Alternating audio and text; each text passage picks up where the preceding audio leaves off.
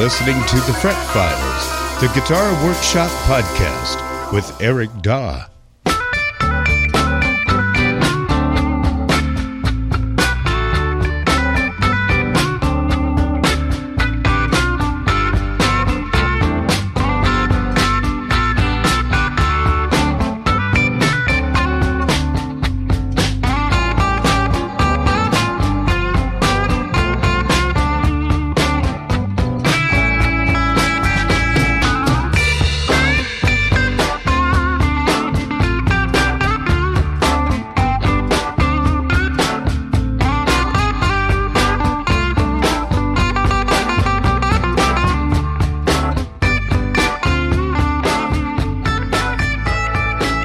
Yes, indeed. Welcome to the show. The Guitar Repair Podcast, The Fret Files. The Guitar Workshop Podcast. I'm your host, Eric Daw. Happy to be here once again. And as always, here's my lovely co-host, Mrs. Daw, Melissa. Hello, everybody. Did you get a chance to listen to the episode, the last episode where I interviewed Jason Verlinde? Yeah.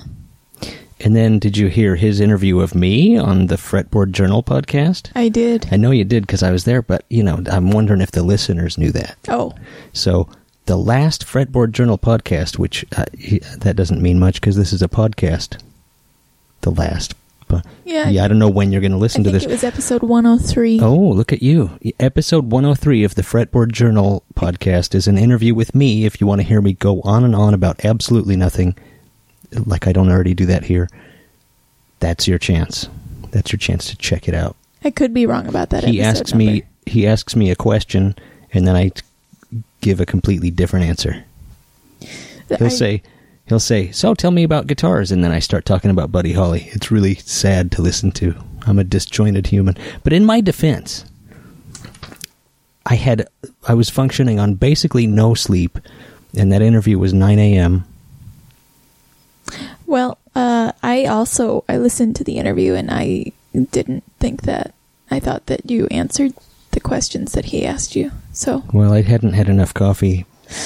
Well, and yeah, we have a baby. We don't sleep. What are you going to do? Okay, so I thought we'd bring back an old segment. Guitar news.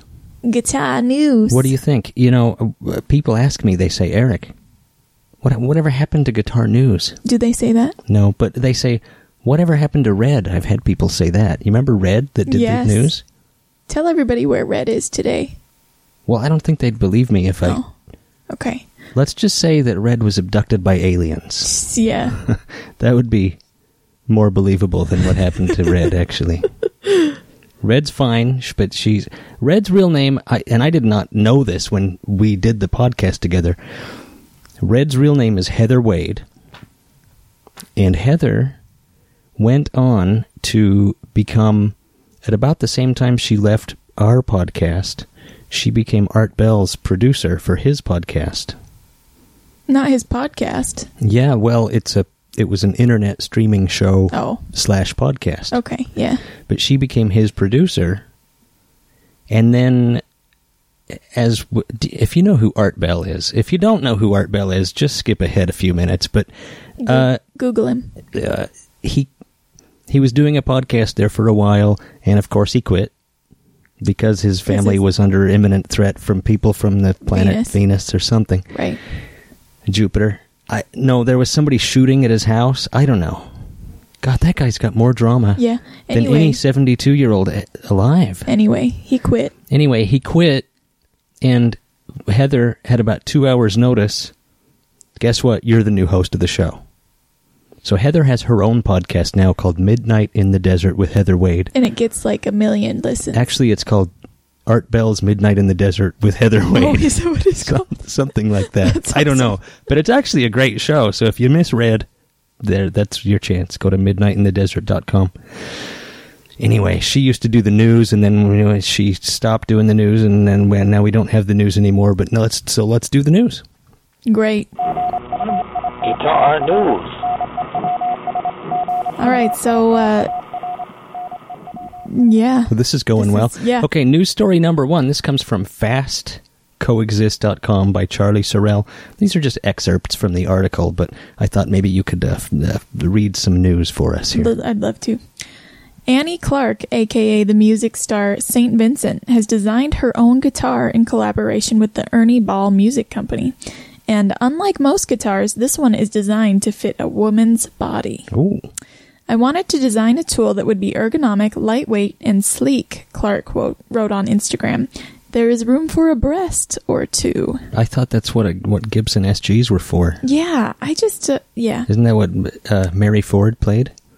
I don't know. I guess so. And Sister Rosetta Thorpe? Sister Rosetta. I think it's Thorpe. Have you seen that video of Sister Rosetta playing the SG, like some gospel? Yes, I have. Soul throwdown? Yeah. Surrounded by screaming people? It's pretty... Oh my God. Yeah, it's a little unnerving, actually, because she looks like a nun, and she's... Kinda. Well, Wait, sister? Yeah, well, she doesn't really look like a nun, but she's... but she's a gospel singer. Yeah. You know what I mean. Anyway. It is not uncommon for famous guitarists to have signature models with their names on them as a kind of sponsorship deal, but they're usually customized versions of existing models. The St. Vincent guitar was designed from scratch, mixing 1980s German synth-pop aesthetics with American muscle car colors. I like that. Yeah. The structure considers the practical needs of a guitarist who knows exactly what she needs from an instrument. Clark wanted something easier to handle than the standard electric guitars like the Fender Stratocaster or Gibson Les Paul. The famously heavy Les Pauls weighs around 9 to 10 pounds. I would need to travel with a chiropractor on tour in order to play those guitars, Clark told Guitar World.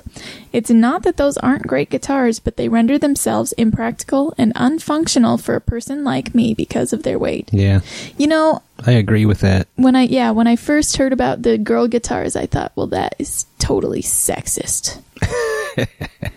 No, I just thought it was kind of pointless, but that does make sense. Les Pauls are super heavy, and if you're small, that's ridiculous if you're trying to play for a 3 or 4 hour gig. Well, you could do what I do and play a Dan Electro or a lightweight Ash Telly style guitar. Yeah. Those weigh 6 or 7 pounds. Yeah, and she says she compares it to the Fender Stratocaster too, and those aren't that heavy, are they? No, not really. I don't know. Anyway. Her new guitar weighs around 7 pounds, mostly thanks to its narrow, elongated body, which is devoid of curves. And that slim shape isn't there just to cut weight. It looks like a bow tie. Oh, really? Or like, the Budweiser logo, it looks like a bow tie, kind of. Uh-huh. Looks like that. That's funny. I haven't seen it yet. I was always finding when I was playing on stage and wearing various stage outfits, the guitar would cut across one of the best features of the female body, which is the waist. Oh. That's not what I thought that was going to go on to say. Well. With this guitar held up high, her stage costumes can be much better seen. Oh, well, why not just have an invisible guitar or a guitar made out of see-through plastic? I like the invisible guitar idea. It'd be like Wonder Woman's invisible jet. Why doesn't she become invisible? That would be St. helpful. Vincent? Yeah. She kind of is to me. But the reason I picked these two news stories is because they're kind of related. Not really. No, I don't mean to disparage St. Vincent. Her music is amazing, and she's a lovely human being. And I think that the guitar is a fantastic design, and I wish her all the success in the world. Next news story. This is a little bit long. This article was really long. This is about a quarter of it. Wow. But okay. I thought we'd read it because I found it interesting. You want to take turns? Maybe you each read a paragraph here? Okay. 3 years later, the mystery behind Kalamazoo Gals... I've already botched it. I'm fired. 3 years later, the mysteries behind Kalamazoo Gals keep getting stronger. Dun, dun, dun. This is from WMUK.org, which is some kind of NPR affiliate radio station, by Robbie Feinberg. In 2013, the book Kalamazoo Gals by professor and music journalist John Thomas told the unique story of women stepping into the Gibson guitar plant during World War II and building instruments themselves.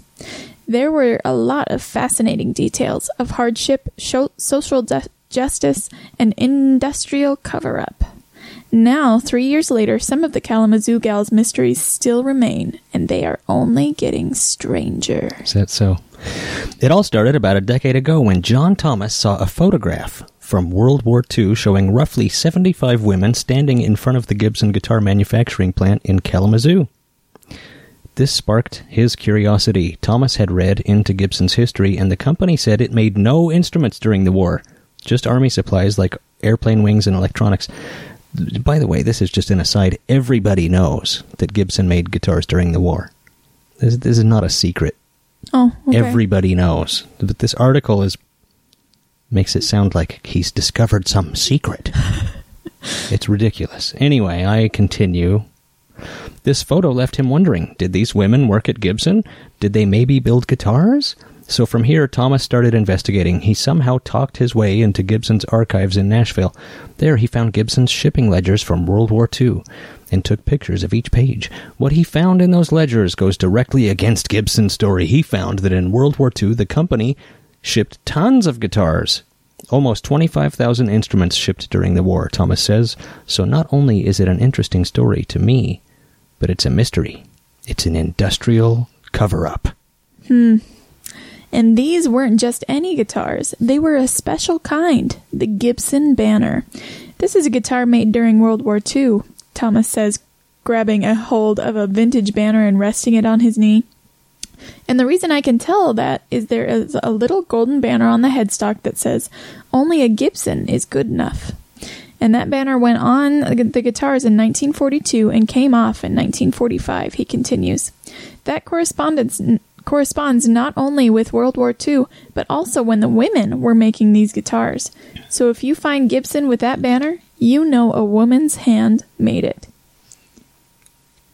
Thomas says it actually seemed like Gibson was going to work with him shortly after his book came out. They were going to form some sort of partnership. That's when things got really strange.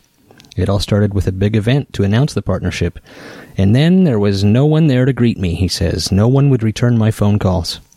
Thomas kept calling Gibson. No answer. He finally reached a guitar maker at the company who was supposed to lead the partnership, and Thomas says she told him she was called into an office by her supervisor, and he told her that the project was done, and that if she talked to Thomas, she'd get fired.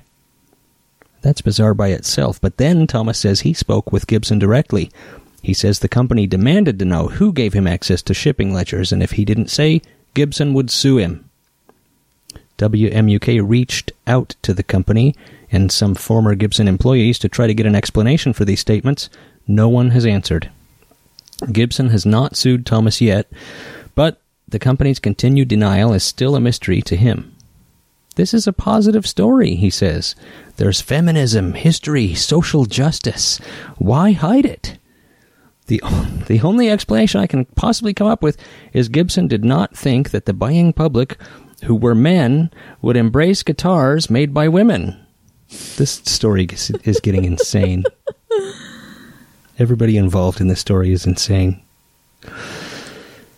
Thomas says, I just wanted this to sort of have a nice ending. The ends would connect on the loop of history, and it didn't happen, so I don't know why. Thomas says the mystery and the cover-up were part of what drew him to the story years ago, and somehow, now, years after Thomas pulled the curtain on World War II and Gibson, the mystery still remains. Yeah, I don't think there's any mystery. Everybody knows Gibson made guitars during the war, and everybody knows that women were working at the factory, and it wasn't some kind of a social justice situation. Like, I mean, he makes it sound like they're covering up this old history of, like one day Gibson called a meeting and said, you know, here it is, 1942, not enough women work at our factory. We need to fire all these men and bring in about 75 women and make these guitars. The men were at war, duh. I mean, this is not a mystery. Everybody knows that's what happened. These are Rosie the Riveter type women, and the only reason Gibson doesn't want to have anything to do with John Thomas in his book is because Gibson doesn't care about their past. They don't care about those guitars because that's their most direct competition. Gibson's biggest competition is their own vintage and used market. All right. They want you to buy a new Gibson. Yeah. They don't want you to read John's book. They don't want you to know about the history. They don't want to advertise their vintage guitars and their used guitars and the guitars they made 5 years ago or 50 years ago. They want you to buy a new Gibson. There's no mystery here to me. That's my opinion. Yeah, that makes sense. It's not it's anyway. It's a pretty dick move by Gibson, though, to say that they were going to partner with this guy and then not. Well, from what I've heard of modern Gibson, it's par for the course. Oh, really? Yeah. Moving right along. We have a lot of questions, so maybe we should dive right in. What I was thinking we would do going forward is every other episode, we would do either news. So we'll do news one episode, then we'll have an interview the next episode. Oh. And then we'll go back to news and then do an interview. Okay. That's what I'm thinking now. We'll see if I even remember that I said that. Yeah. Okay. It's hard to even get this podcast going, you know? Yeah, we have to get off our I have to edit all these questions and put them all in a document, print them out, and read them and research them and do. The other thing that happened is my contact form on my website went down. Aww. And a bunch of the emails I got, I only get about the first sentence, and then the rest is cut off. Oh, I know, and I'm using the worst web hosting company in the history of humanity. And so I'm either going to have to redo my website or, I don't know. I think I fixed it enough to where you can still use it. So it should be fixed now to where if you go to ericdaw.com, you submit a question for the podcast, it should work. Go to ericdaw.com, ERICDAW.com, click the contact link. It should work. I tested it out just before the show. So the other way to participate, and nobody did this for this episode, but you can call 757-774-8482, or maybe you did call and that is broken too. It wouldn't surprise me. But you can text that number too, 757-774-8482. That's the way to do it. And without further ado, let's dive right into the questions. Letters. We get letters. We get stacks and stacks of letters. You were talking about cool Fender books on the last episode, and I just wanted to add my 2 cents. Fender, The Golden Age by Martin Kelly, Terry Foster, and Paul Kelly. It's really a beautiful coffee table type of book, and the pictures are simply stunning. There are many rare pictures in there documenting things I'd never seen. I thought you might like to know about it if you didn't already. Thanks for the great podcast. Dale in Hawaii.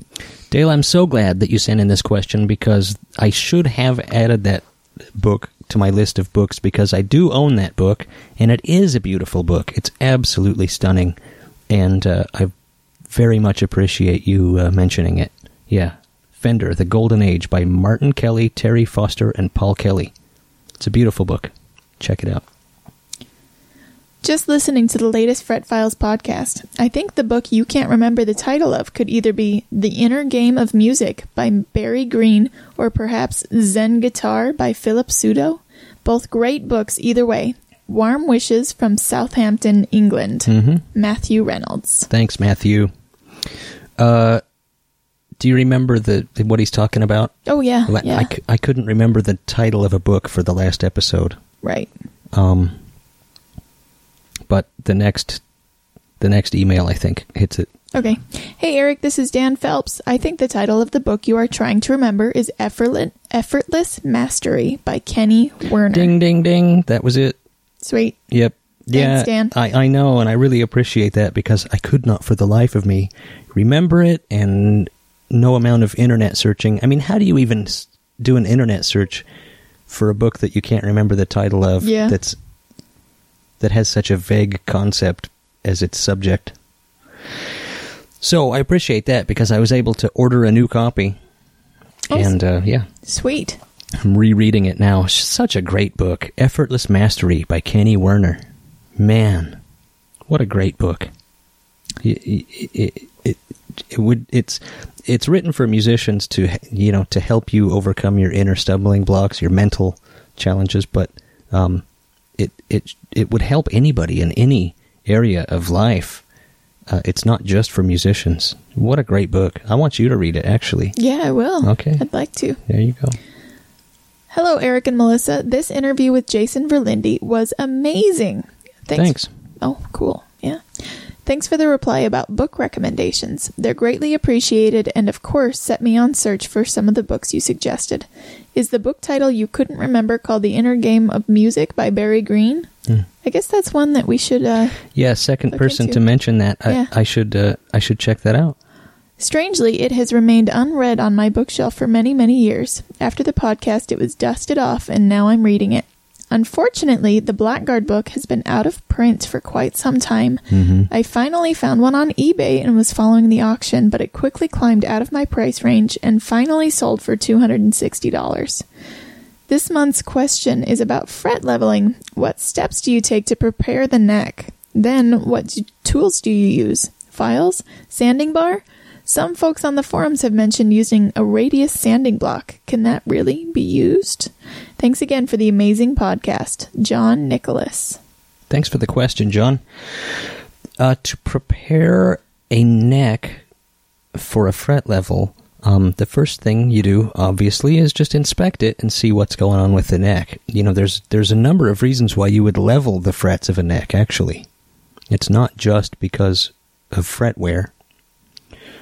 Sometimes there's discrepancies and high spots and, you know, a twist in the neck. So you really have to get the lay of the land on the neck and see where it is you need to level and see, you know, what you need to do.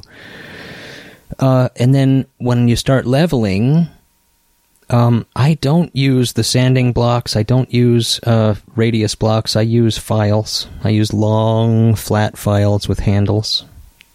Well, I do. Occasionally, I've used that really long bar that they sell at StewMac. It's just a big hollow steel square tube, and you can put sandpaper on one end of it. You know, sandpaper with adhesive on the back. You can fret level that way. But normally, I use flat files, and then once you get everything leveled off to where you want it to be leveled off, I use the crowning files to put a crown back in the fret. I have different sizes, you know, depending on which size of fret wire you've got.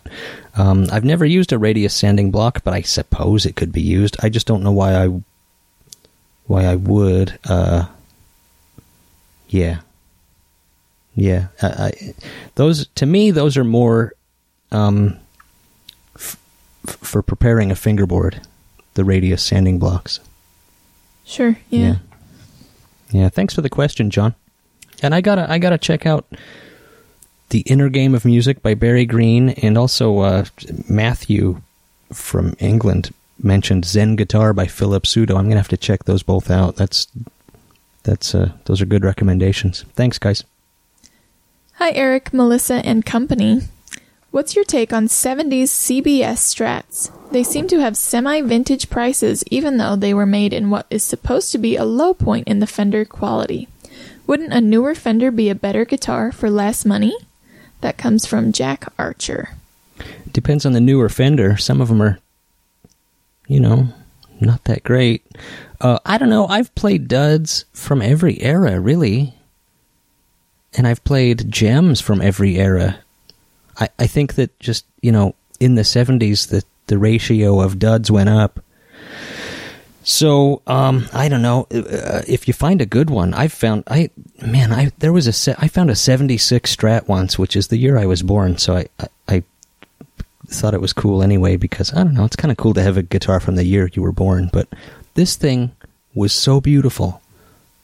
I'd never seen another 70s Strat, especially, like it.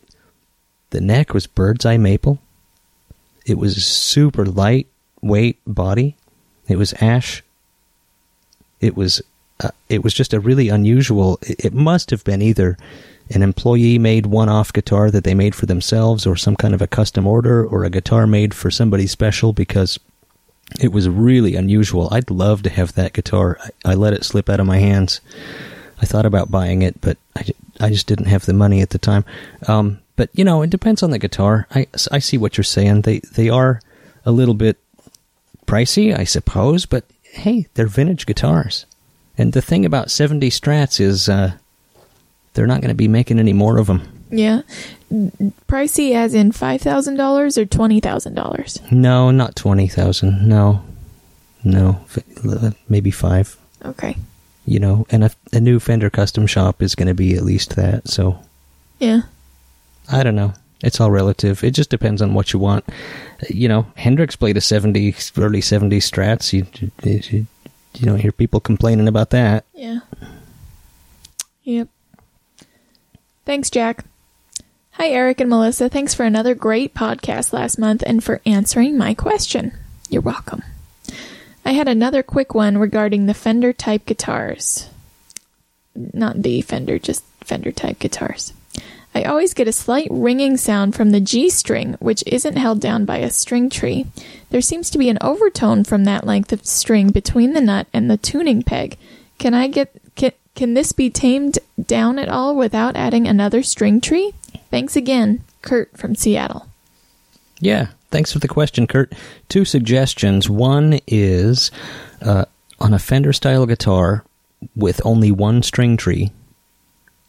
So, do you know what a string tree is, Melissa? Yes. Just that little string retainer. And the 50-style Fenders only have one, and it goes on the E and B string. Later, they added one for the G and D as well. But if your guitar doesn't have that second string tree, one thing you can do is wrap extra string around the tuner, and that makes it come off of the tuner at a lower point. Oh. That can help. That's smart. Yeah. The other thing that you can do is take a nut file or have a competent, guitar tech take a nut file and cut that slot so that it's cut properly. It should be angled back towards the tuners. So it should be, the slot needs to be angled. The high point is towards the frets and the low point is facing the tuners. That should help. So those 2 things should help. Cool. That's my suggestion. Yeah, nice. Thanks for the question, Kurt. Hey, Eric and Melissa, it's your number 1 fanboy again. We have a number 1 fanboy. I'm going to have to get a restraining order. Hey, Eric, have you had to grind down the bottom of saddles to lower the action on a Tele? My Wilkinson compensated saddles are really big, and even at the lowest point, they still sit high for the action I like. What's your advice, oh Guru Eric? Regards, Jonathan in Victoria, Canada. Yeah, definitely. I've ground off the bottom of those fat Tele saddles. In fact, if a lot of them come pre-ground. And they did that in the 50s as well. So yeah, there's nothing wrong with doing that. The other thing you can do, of course, is to shim the neck. But if you can get there by grinding the saddles off, I'd probably rather do that. Yeah. I grind the what do you? The cat just bit me. Oh. Sorry. I grind the bottoms off of those saddles a lot, depending on where you get them. Some of them are pre-ground and some of them aren't. So, yeah, that's a legit thing to do. Thanks for the question, Jonathan. I have a 1974 Fender Strat with a 5-way switch, and I don't know what they were thinking, but all 3 pickups are the same polarity, so there is no hum cancel in positions 2 and 4 like on most Strats. If I reverse the leads of the middle pickup, will it hum cancel, or will I just get an out-of-phase sound, or both, or neither? I'm confused as to how this works. Thanks, Don. Yeah. There's 2 kinds of people that are confused about phase and hum, and... Everyone? Yeah. Guitar players and non-guitar players. It's complicated. Yeah, so if you reverse the leads of the middle pickup, it won't work because the magnets will still be out of phase. So in order to get a hum canceling and in phase sound, you would need to reverse the leads and reverse the magnet polarity, which is not easy to do for your average player. It actually can be done. You can recharge the magnet and flip the polarity, but it's not something that your average guy is going to do. If you just reverse the leads, what you'll end up with is just an out of phase sound. Yeah. So yeah, I made a chart recently that I'll post as the image for the show there at fretfiles.com. What's the chart? Oh, the chart is any two pickups. Here's the combination you'll get. So a south facing up magnet clockwise winding mixed with whatever else. So you've got the magnet polarity and winding direction. And whether that's in phase, out of phase, or whether you'll get hum, whether it'll be in phase, whether it'll be out of phase, whether it'll be hum canceling. There's a lot of combinations, and it's further complicated by the fact that the winding direction isn't necessarily the determining factor. It's whether the electrons are flowing clockwise or counterclockwise, and you can reverse that by reversing the leads. Wow. Yeah. That's amazing. Well, it's complicated, and that's why everybody's confused about it. But this handy chart that I've written will help you. So I'll post that as the image. And I think the next question is a similar. Oh, great. Thanks for the question, Don. I love the out-of-phase sound on my telly, but the 60-cycle hum is killing me. Is there a way to have the hum cancel in all three middle positions? I have a 5-way super switch. I'm sure you're familiar with the super switch wiring for telly. It goes like this. 1, bridge. 2, out of phase. 3, both parallel. 4, series. 5, neck. Currently, the hum is canceled only in positions 3 and 4. I don't really fully understand phase and hum cancel and what makes it possible, but if you have a solution, let me know. Thanks, Andy in Oregon. Yeah. Yeah, again, it just depends on magnet polarity and winding direction, or more specifically, electron flow direction. But you can only, on one of those 5-way switches, you can only have one or the other. It's either going to hum cancel in position 3 and 4, or in position 2. You're not going to get both. Yeah. And it's because when you reverse the phase, you also have to reverse the magnet in order to get hum canceling. Yeah, and so there's just no way to accomplish that. So just put up with the hum? Either put up with the hum, or so from his question I can tell that his pickups are reverse wound and reverse polarity from each other. So if you want to get hum canceling in the out of phase position, you'll need two pickups that are the same winding direction and the same magnetic polarity, and it will hum cancel in the out of phase setting. However, it will no longer hum cancel in positions 3 and 4. So you got a choice to make there. Yeah. Well, that stinks. Yeah, there's no way to do it both. I know, I've tried. Sorry, Andy in Oregon. Yeah, let's take a quick break, and we'll be right back with more.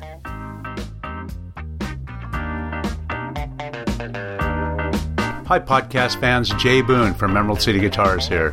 We've been down here in Pioneer Square in downtown Seattle for 20 years, and a lot of things have changed. One thing hasn't changed, though. We still have a great selection of used and vintage guitars and amps. Now, that's not all we do down here. We also have a great service department, a great staff that's very knowledgeable, and tons of accessories and effects and just about everything you need if you're a guitar player.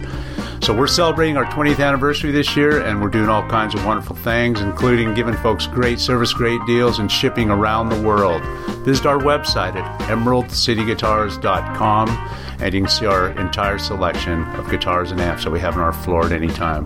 We want to thank you guys for all the great years that you've shopped at our store, and that goes for all the folks not only in the Northwest, but around the country and around the world. Emerald City Guitars, your best source for vintage guitars and amps.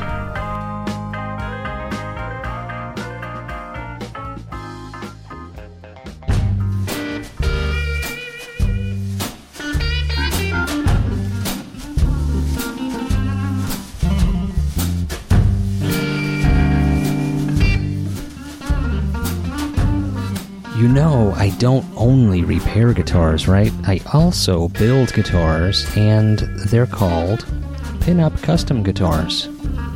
You can check them out online at pinupcustomguitars.com. That's P-I-N-U-P customguitars.com. And I've been putting off making a commercial for so long because it's I don't know, what good would it be for me to tell you about them? Because obviously I think they're great. I make them. Obviously I think they're the best. I make them. So I decided what I would do would be to put out the call for some owners of some of my guitars to tell you what they think. And so that's what I've done. So I'll let some of the owners of my guitars tell you about them. Hey, this is Darren Jones from Jones & Fisher.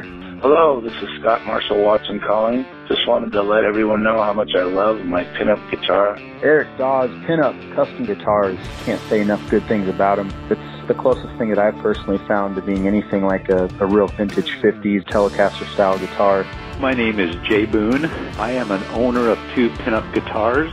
Eric makes guitars that remind me of the real vintage style guitars, and that's what appeals to me. It makes me personally a better player. A very vintage sounding instrument, very light and resonant. And I use it all the time. I play with it regularly. I love the feel of the neck. It's a fat 50 style neck. This is Joshua Joel here. This guitar makes all other guitars that I've owned personally feel like toys in comparison. I love the guitar. It's my main rig when I'm out on the road. I ended up buying 2 of them, and I use them both on a regular basis. I'll tell you what, if I had the money, I'd own 10 of them. Thank you, Eric. I appreciate the eagle eye for quality and attention to detail. I'm a big fan. Way to go, Eric. Great job, Eric. I really appreciate it. Check one out for yourself. Well, there you have it. And if you've been wondering what my guitars sound like, you've been listening to them all along. That last song was Darren Jones & Fisher using his pinup, and all the other music is me using my guitars. And I just, these guitars are what I call vintage style recreations of famous 50s guitars.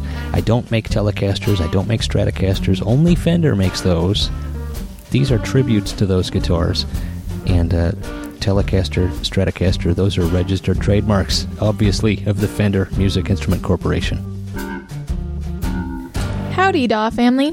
Mr. Daw, I wanted to let you know how much my new pinup means to me. I can't remember a time when a guitar expressed my tone so aptly. Yay! I am finding it hard to set down. She looks as beautiful as she sounds. I wish to express my appreciation for your dedication to the craft, the results of which are testimony to the zeal that is surely yours. Thank you for this guitar. Its residency is permanent, without doubt. Keep on luthin' in a free world, my friend. I feel like just that you need to have that quote on your website. That's awesome. Mrs. Daw, I dressed up my Les Paul with one of your handsomely adorned straps. Hey. I wouldn't dream of clothing my new pinup in anything less. Let me know when you're able to get back to working the leather again. Adam Willing. I'm thinking custom job. All apologies to Melissa. I know how much you love getting to the point. So to the questions without further delay. I am going to be getting back to work very soon, everybody. I've spent a couple nights out in the shop, but I've been working on my own projects. So, I guess if I had a custom order, I would actually start working. So, contact me. Okay, here we go. Will putting a bridge cover over my pinup's bridge affect its tone?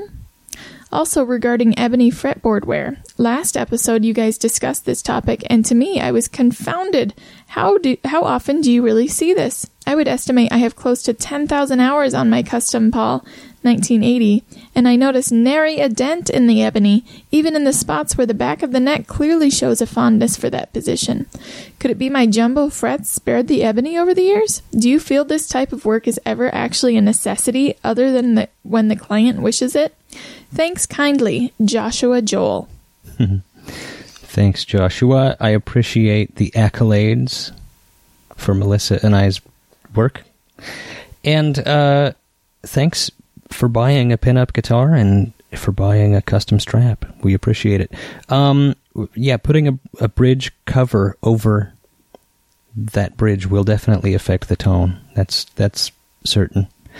And regarding the ebony fretboard wear, you've got jumbo frets, and that's what saved the ebony. I've seen plenty of worn ebony fretboards. I think that it's a combination of two things. Some, players have different, will have a different touch from one to the next, and some people really dig in, but lower frets is where you see the worn grooves in the fingerboard. So, yeah, the higher frets, I think, spared your ebony for sure. Thanks, Josh. Hi guys, I have a parts Telecaster that I love, but the bridge pickup is so bright. I feel like I can't use it. The neck pickup is fine. It's the standard Tele neck pickup with a chromed cover, and it's warm and full sounding, but not very bright at all. So when I want a brighter sound, I go to use the bridge pickup, and wow, it's so harsh and bright. It's kind of unusable. Is that a standard Tele problem? What can I do to tame that bridge pickup a little? Any ideas? If it helps to know, I'm using a Fender 70s Pro amp and sometimes a few effects, but nothing crazy. Thanks, Brad in Tempe, Arizona. It's interesting to me that we get so many Fender-related questions, but I suppose that's... I don't know if that's because that's what I'm into. Because I don't, I just read the questions that come in. Right. Well, I read them. Well, right. But we get very few acoustic questions. It's interesting to me that our audience is so Fender-centric. Do people Google Fender I have how no to fix idea. And your name comes up? I have no idea. It's interesting to me, but I'm not complaining at all. Please. I suppose that it just fits, right? Why question it? Brad, thanks for the question. He's got a Telecaster, but the bridge pickup is so bright. The neck pickup is fine. Yeah. Sometimes, Brad, the problem is the solution. Here's what you're up against. You've got your amp set. This is just my opinion. You take this with a grain of salt, but you've got your amp set too bright. That's my opinion. You also mentioned, which I'm glad you did, it's a standard Tele neck pickup with the chromed cover.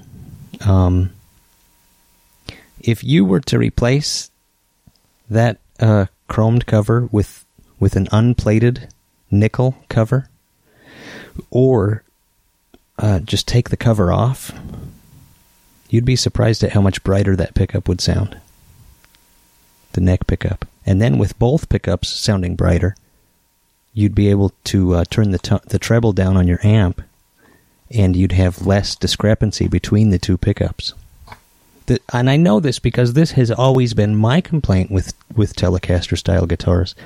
The neck pickup, it just depends on how you word it. The neck pickup is too muddy. So you're saying the bridge pickup is too bright. I'm saying the same thing with different words. The neck pickup is too muddy. It's just that I've got my amp set to where the bridge pickup sounds good. Then when you switch to the neck pickup, it sounds too muddy. Does that make sense? Yeah. So really what you need to do is brighten up that neck pickup, because the bridge pickup is sending a full signal. A beautiful, full signal with all of the frequencies of your guitar to the amp. The neck pickup is not. It's being muddied. It's being dampened by that chromed brass cover. I really hate those. This isn't a vintage guitar, is it? I'm not telling you to do something I wouldn't do. No, he says, I have a parts Telecaster that I love, but the bridge pickup is too bright. So I'm assuming this is a guitar that you would not mind swapping parts out on. Get yourself a replacement cover for that pickup, or a different pickup that has a brighter tone. And then you'll be able to set your amp to where both of those pickups are sounding usable. That's what I would do. That's, take it with a grain of salt, but I know that's probably not what you were expecting, but that's what I would do. So, I'm sorry if you're going to repeat what you just said, but say he doesn't want to do that. Mm-hmm. How do you make the bridge pickup sound muddier? The only way to do that is to take away frequencies from it. Why would you want to do that? Don't you want to send all the frequencies, all the beautiful frequencies that your guitar is sending to your amp? You want those to be reproduced. Are you a frequency advocate? I'm saying that the only way to do it is to mute it in some way. Why would you want to do that? Well, that was the question he asked. I know, but he's asking the question backwards. His bridge pickup sounds too bright because his neck pickup is muted. Okay. Do you understand what I'm saying? Yeah. It's a very standard Tele problem. It's a very standard Tele problem, and if you set your amp to where your bridge pickup sounds right, you'll see that neck pickup is too muddy. Easy experiment. Try it. Okay. Thanks, Brad. Hi, Eric, Melissa, and Adam. I would love to hear you share whatever knowledge and or opinions. That's funny that people are talking to Adam like he's 3 months old, guys. Yeah, well, he was on the last show, and he had something to say. Yeah. I would love to hear you share whatever knowledge and or opinions you have about B-bender guitars. Specifically, do you have any experience working on B-benders? Is there anything to watch out for, good or bad, when buying one? What are your thoughts on the different B-bender mod kits? Other than reading once that it was invented by 2 members of the Byrds back in the late 60s, I know very little about B-benders, and I would appreciate hearing your perspective on them. Thanks, Charlie in North Seattle. Charlie, I so appreciate you sending in a question. I wish I had something better to say to you than this, but I know very little about B-benders, and I really, other than they're a pain in the ass to try to install or to work on, and I try to steer clear of them any opportunity I get. Well, okay. I know, that's harsh, isn't it? So, I'm not sure what a B-bender is. Oh! Okay. A B-bender. You're not going to believe this. Uh-oh. A B-bender is a contraption. And Charlie, I feel bad. Because I feel like you sent in such a nice question and I just don't have an answer for you. I just don't have much experience working on them. I'm not a huge fan of them. I don't know anything about the mod kits. I'm so sorry. It's not any reflection on you. It's just that I'm not really into B-benders. A B-bender is this contraption that is installed on the back of a Tele, where there's this mechanical apparatus. You have to route out all these channels. Oh. It's this huge, like, crazy contraption that levers and springs, where the B string goes through a certain little receptacle, and then through these springs and levers and everything, it's hooked up to the strap button. And when you pull the guitar down, the strap pulls the strap button up, and it bends the B string. Bends the B string with all these little levers. That sounds real pointless. No, it's cool. It's cool because you get a cool sound. But I don't like to work on them. And I've had people ask me to install them, and I say, no thanks. Yeah. All right. Well, thanks. It's one of those things that you almost have to kind of find a B-bender specialist. It's the same deal that I've had with pedal steels. People, I work on guitars, so people assume, well, this is kind of a guitar. Will you work on my pedal steel? No, I don't know anything about them. I don't want to mess with them. I I look at those and it looks like I'm working on a clutch for a Ford van. I don't know anything about it. Makes sense. They're cool, and I think that you should play pedal steel, and I think that you should play a B-bender, but it's just not my expertise. This next question comes from a really nice guy in Berlin, Germany, and he wrote out his name phonetically for me, and I love it when they do that. I like that. Anyway, here we go. Hey, Eric and Melissa, I just discovered the Fret Files podcast about a week ago through Fretboard Journal podcast. So I have been listening to all the episodes while setting up and repairing guitars over that week. Perfect match. Anyway, I have maybe more of a comment rather than a question about you always saying people should go to a reputable repair person with their guitars. I've been repairing for 2 years professionally now, and without people trusting me to do a good job, even though I'm not 10 years into it, I would be going nowhere. Almost all my customers return because they like my work and tell others about it. That way they can enjoy not being looked down on when they bring the guitars they love, which might not be the most expensive, and I get better every day. I also sold my first handmade instrument last year to somebody who I guess also liked the idea of supporting me as an upcoming luthier. Any thoughts about this are welcome. If you make the podcast into a weekly thing, I promise I'll come up for questions with each episode. Keep up that great entertainment. Thanks, Eric and Melissa. Cheerio, Nikolai Shore in Berlin, Germany. Sweet. All the way from Berlin. I think it's great. You got to start somewhere, and it sounds like, I'm just judging from your question and from the fact that you're doing research and listening to podcasts and that you're building guitars. I'm just judging from all of those things that you know what you're doing and that you do good work. And I'm I think that there's absolutely nothing wrong with taking your guitars to someone who's only been at it for 2 years if they know what they're doing. Right. And, that's the thing about it is, you repair a friend's guitar for them and you do a good job on them, then they refer one of their other friends to you, and then, the list goes on and on. So it's not like just because you're new at it, you're not reputable. Yeah. Yeah. No, and I think that he's referring to a question way back several episodes ago. My computer's doing crazy things. Aww. I know, it wants me to upgrade to Windows 10. I don't want to upgrade to Windows 10. Does anybody else have this problem? Are you kidding me? Upgrade. Every time you upgrade a computer, that's when you lose half of your... Like, all of a sudden, nothing works anymore? Yeah. Where was I?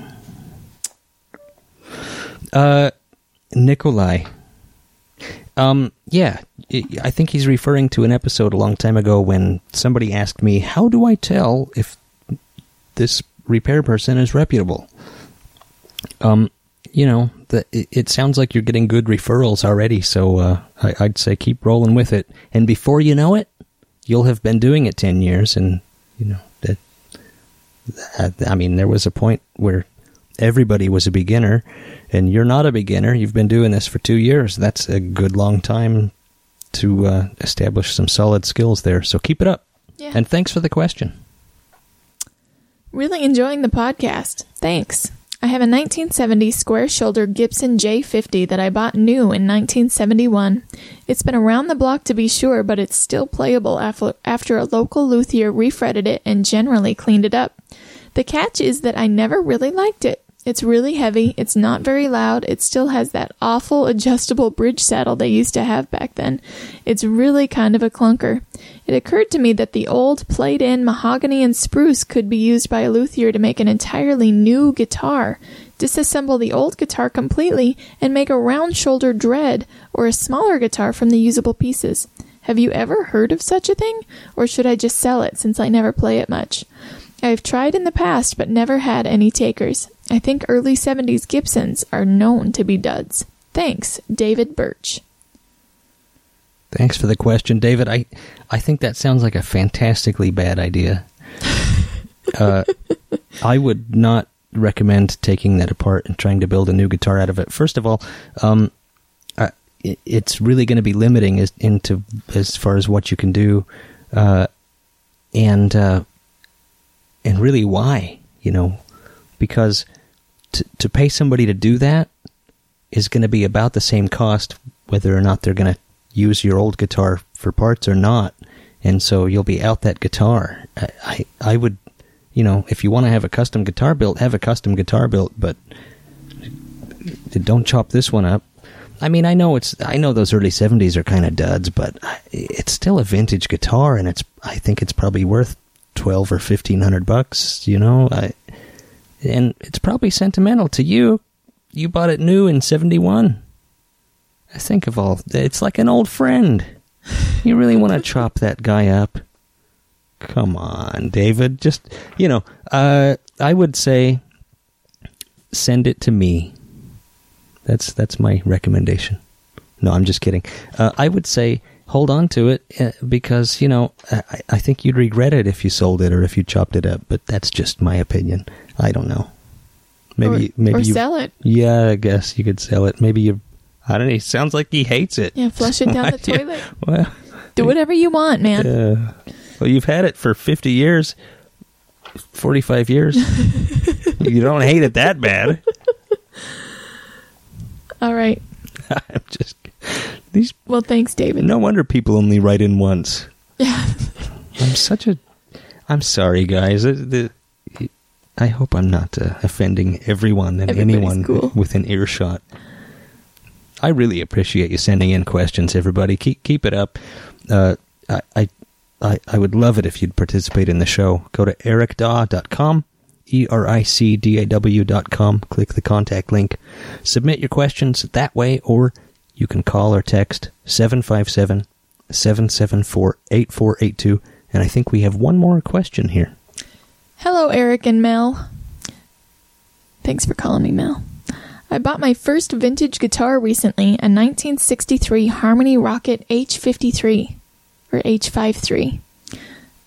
I need some tips on the best way to intonate the floating bridge, and also a recommendation for replacement tuners, because this is a player, and the current tuners are really rough, and a few are stripped and take a few turns to catch the gears and start tightening or loosening the string. Thank you. I hope the whole family is well. Love the show. That's from Zach in Ohio, who's a good friend of ours. Thanks, Zach. I just rewound a pickup for Zach. So what was his question? Tips on intonating a Harmony Rocket. If it's got the original bridge, it's just a wood floating tailpiece. There's no saddles, individual saddles. It's just a wood archtop tailpiece. And what I do on those, I think I've mentioned this on the show before, but what I do on those is, what you want to do is intonate the A string and the B string so that they're perfectly dead on. That way, any other string will be only one string away from being perfect. A lot of people will intonate the outer E strings, and by the time you get in the middle, it's pretty far off. So intonate the A and the B just perfect, and that's about the best you're going to get it. The only other thing to do would be to swap out the top for something that you can intonate, but that's tough on those harmonies because the necks aren't very wide. You'll notice, on those Harmony Rockets, this has always been my complaint about those Harmony Rockets, is the neck width doesn't really taper. It doesn't, most guitars, they get wider as you go up the neck. Those Harmony Rockets don't. They're about the same width all the way up. And so you can't really use a Tune-o-matic or anything like that because the string spread is too wide.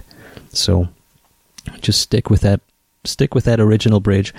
Intonate the A and the B, and then you can either, mark. What I like to do is mark where the bridge goes with a fine point Sharpie, so that if it moves, I can put it back without putting it on the strobe tuner. The other thing you can do would be to use some strong double-sided tape and secure it that way so that it doesn't move. And on the tuners, I would recommend Gotos. If you've got the individual tuners, the individual Goto Kluson styles, or if they're the 3 on the strip kind, use those Goto Kluson style 3 on a strip. Those will look right, kind of because they'll look vintage, even though that's not really what harmonies came with. They'll kind of look right, and they really are nice tuners. They're better than the actual Kluson brand Klusons that they sell now, which I don't know where those are made, China, or they're not very good. I prefer the Goto Kluson copies. They're made in Japan to high standards, and I like them a lot. Thanks for the question, Zach. That wraps it up for this edition of the Fret Files podcast. Thanks so much for listening. Thanks to my lovely co-host Melissa. Thanks to Michael Van Dieven over at ufoship.com. Check us out at fretfiles.com. If you're on Facebook, find me there. It's the Fret Files has a Facebook page, and I occasionally post insane things or witty guitar pictures. But there's also updates and different things there. So find the Fret Files podcast on Facebook. You can listen in iTunes, or you can listen on whatever. I don't know how people listen. I'm podcast technically ignorant, but if you're listening now, then you already know how to listen. So I don't even know what I'm saying. But thanks for listening, and we'll see you next month.